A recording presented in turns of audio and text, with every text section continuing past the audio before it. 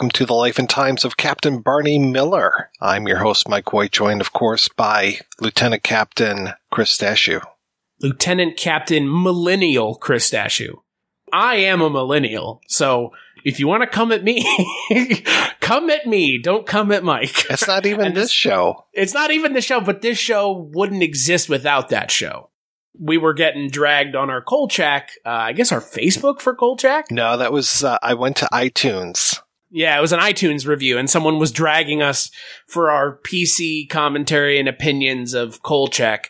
Well, this show is doing the same thing here, so... I think we'll be talking a little bit about that, actually, tonight. It feels like we've talked about it on every episode that we've done recently. Like, not even exaggerating. That's pretty much, it feels like every episode we've had to talk about something.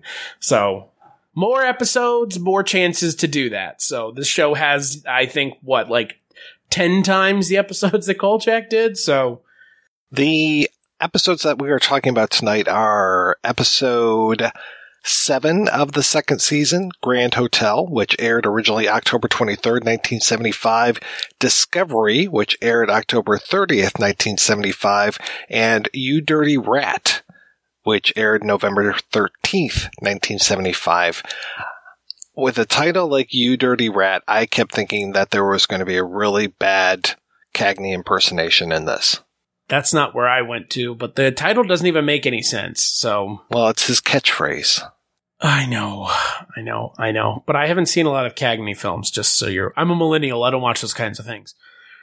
Why am I even on this show? Why am I talking about a show that was before 1990? How dare you talk about something that was made before you were born? I know, I'm not allowed to have an opinion, so it's fine. But Grand Hotel is fun. Getting to see our good friend Wentworth again, which is nice. Yeah, I like her so much, and I was so happy because I think she opens up the episode, and it was great.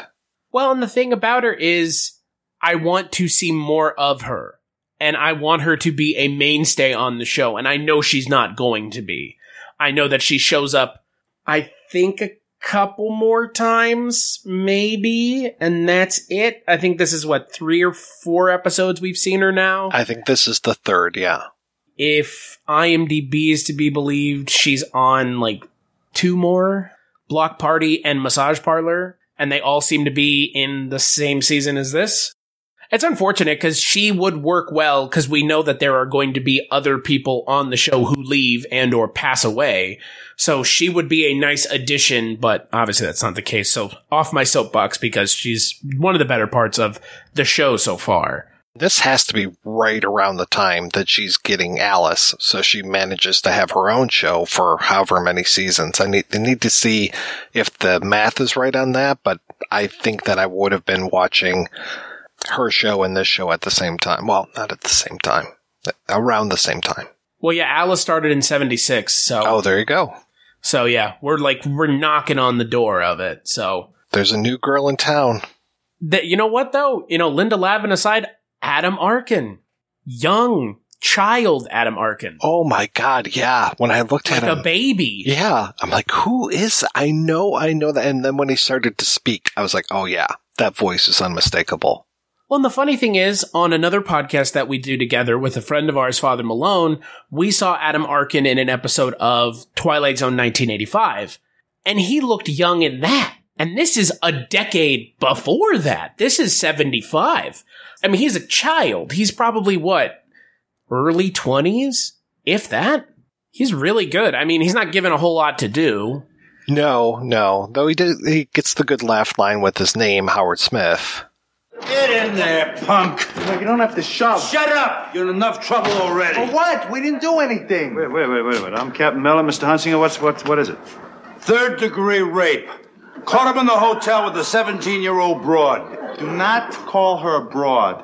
Her name is Shirley Webster, and she lives at 713 West 24th Street. And we're engaged. They registered as Mr. and Mrs. Smith. You got no imagination, kid. What's your name? Howard Smith. Okay, so his name's Smith.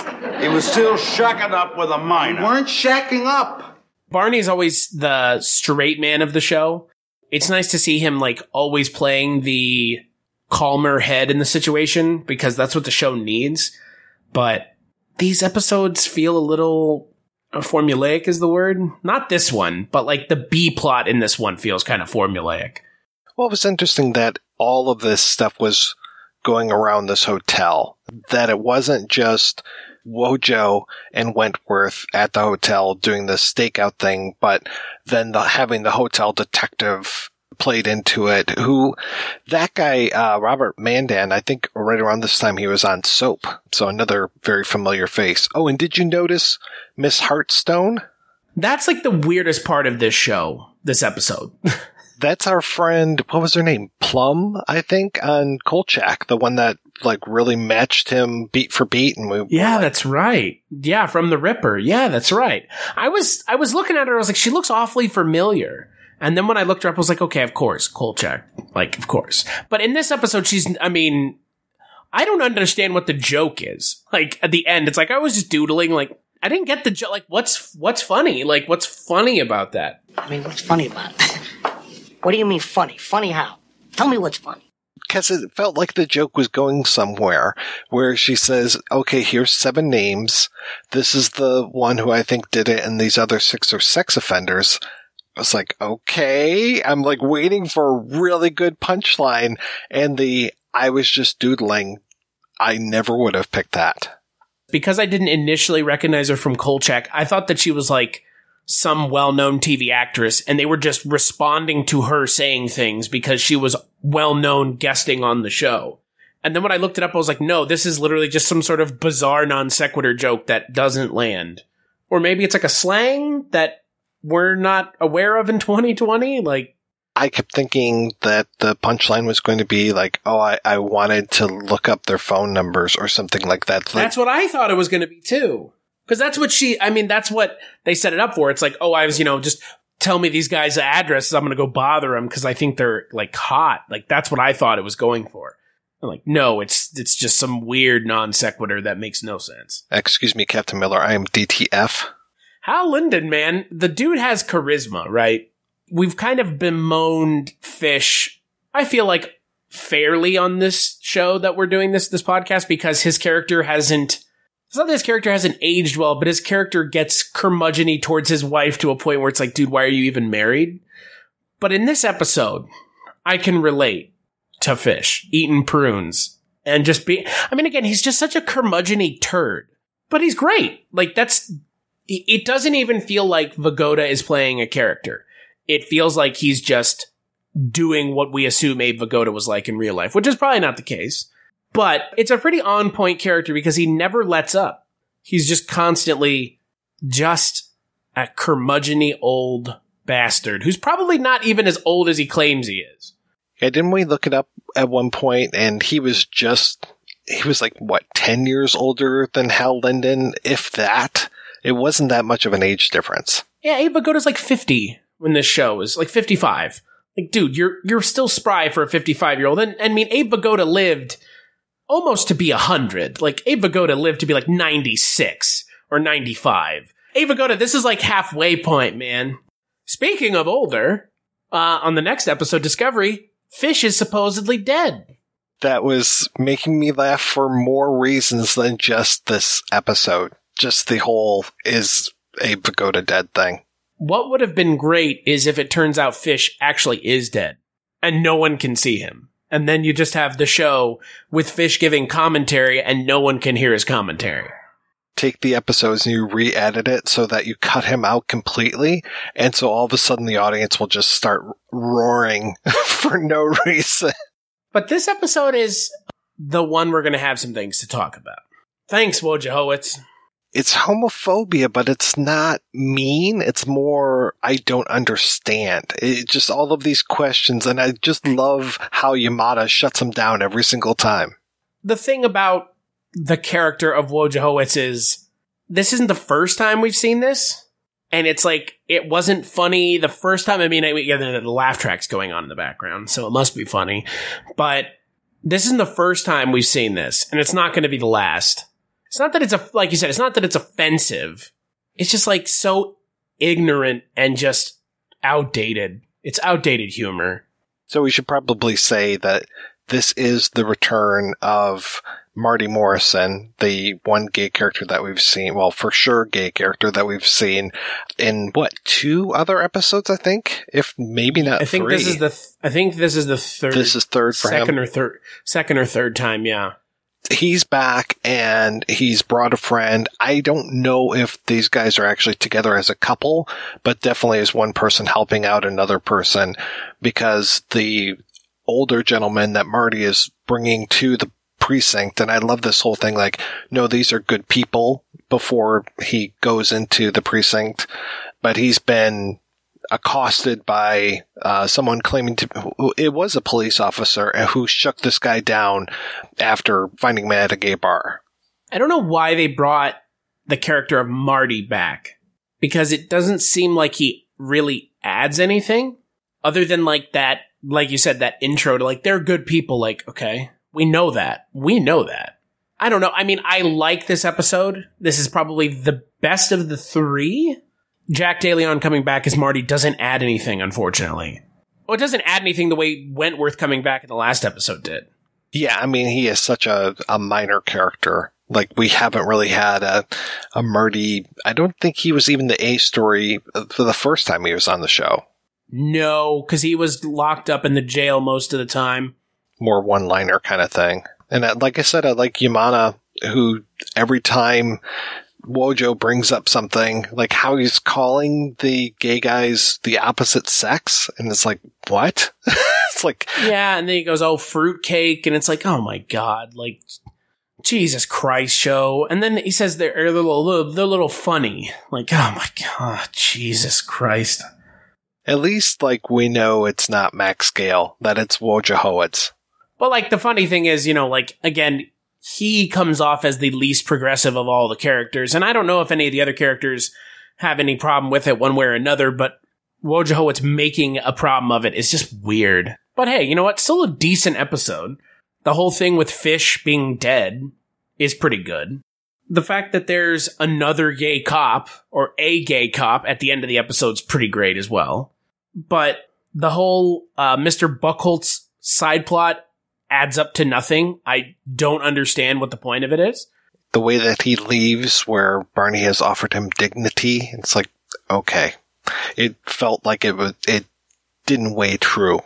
Because it's like, oh, we're going to drag you off to Bellevue, but no, we're not. And now you're just going to let you leave. Like, okay, fine. Like, whatever. The B plot in this episode was intruding on the other plot line, and it just was not settled in a way that mattered. But what about the final episode? The final episode, You Dirty Rat, where the guys confiscate a large pile of marijuana, 20 bags, and then 2 of them disappear, and so there's a whole mix-up, but the guy who's picking up the weed just does not care. And did you recognize Val Bisoglio? I think so. He's on Kolchak, right? In the zombie episode? He was, that's it. That's what I thought. He's the one who's really kind of putting the strong arm on Carl for the mob boss. I can't figure out what the hell his character was doing in this episode. Is he like a bad cop, or... I don't have a clue. I mean, thought it was hilarious, though. I know it's funny, but it's like I have no idea any more than anyone else does, and that's funny. Yeah, you see, Fish here was the guy that counted it in the first place, and he was in a hurry, and so he probably got it wrong. Gee whiz, what an unfortunate mistake. Right. Could have happened to anybody. And we have a saying about that down in narcotics. No kidding. What is it? Gee whiz, what an unfortunate mistake. I mean, I just assume that the drugs are just disappearing down at Vice, I guess is where it was.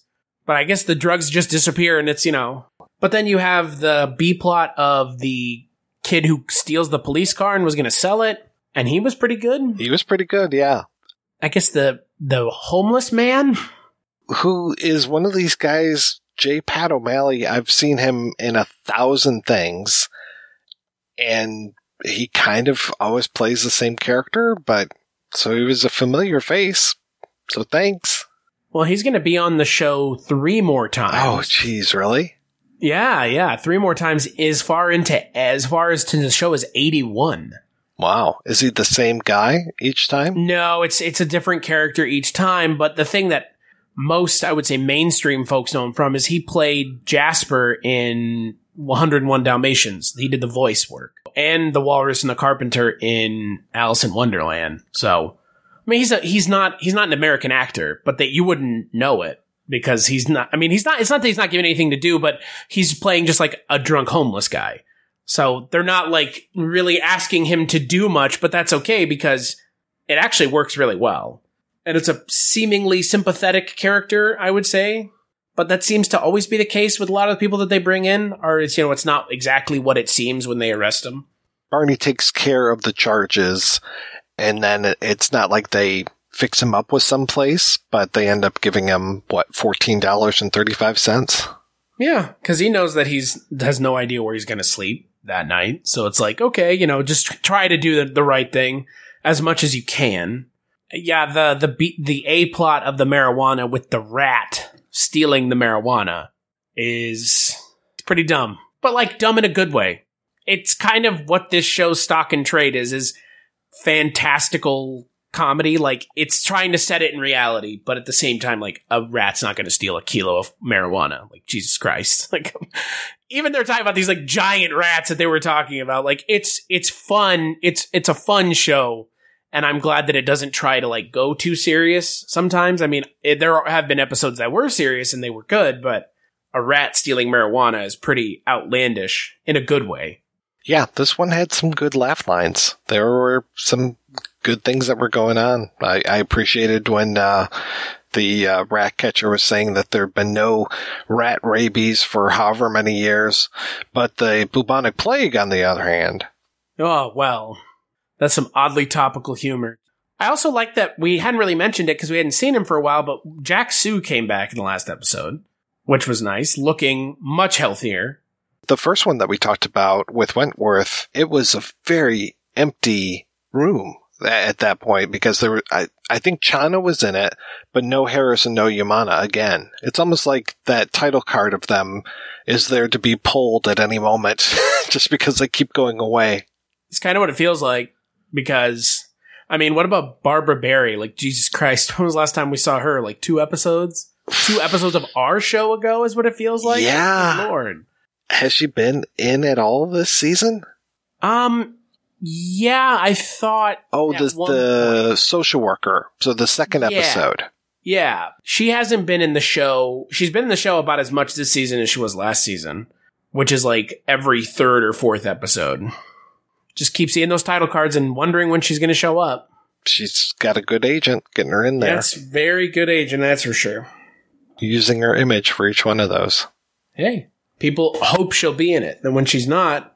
Is Elizabeth going to be in this one? Where's Hal Linden's, his old ball and chain, as Ava Goda would probably refer to her as.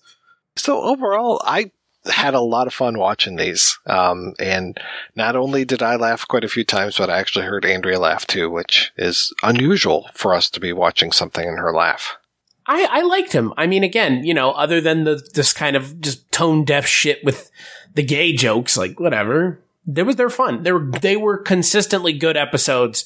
And each one, like you said, I laughed at something in each of them, be it Fish talking about making a necklace out of prune pits to, the kid at the end going, give me some money for this tip. And it's that fish passed a kidney stone. It's like, okay, like the show, when it's hitting and firing on all cylinders, it's really good. It seems to do that more often than not, which is good because there's so many episodes of the show that it would be a real slog if it wasn't the case. We wouldn't have signed on to do a show that has 100+ episodes if those episodes were not funny. And again, they're seeming to be so far, a quarter of the way into the 2nd season, funny episodes that are putting our characters in situations that aren't so similar that we're getting bored, even with the show being 21 minutes an episode. We millennials have very short attention spans. Boy, don't we? I can only watch shows that are 20 minutes long, hence why Last Man Standing is my favorite TV show. So I thought you were all about Chibi. I thought it was called Quibi. Oh, it could be. I don't know. Quibi? The thing that they had like 93% of the people leave after the free trial. That was a real number. It was like, they were talking about how many people kept on after the free trial, and it was like a single digit percentage of the people. Wow. Jesus Christ. Well, look, short content is great, but that's what YouTube's for, or Snapchat or TikTok. Like, I never saw the appeal, but clearly nobody else did. So, but I'm also not in a room of people who are foaming at the mouth to try to create another streaming platform to take $10 a month from people. So what do I know? Hey, you cancel your cable and you still pay $100 a month. What have we gained here? Nothing. We're just paying $100 to 5 different people as opposed to one. Bring back the days of shit like Barney Miller over the air, man. Like, not, you have to pay for good television. That's really what it boils down to. Well, I have friends that have, like, the tuners. They're not on cable. They use terrestrial television still. And there are the channels between the channels. So, like, NBC 1, NBC 2, NBC 3. And so some of those will actually show older shows like this. Just go on Amazon, get yourself a tuner for your TV, because everybody's TV can have one. And you can just watch Barney Miller for free, probably. Gotta cut the cord. Yeah, cut it, brother. So, Chris, what's happening with you these days? Just talking about some fantasy films, which is fun, because we haven't really covered that on the Culture Cast before.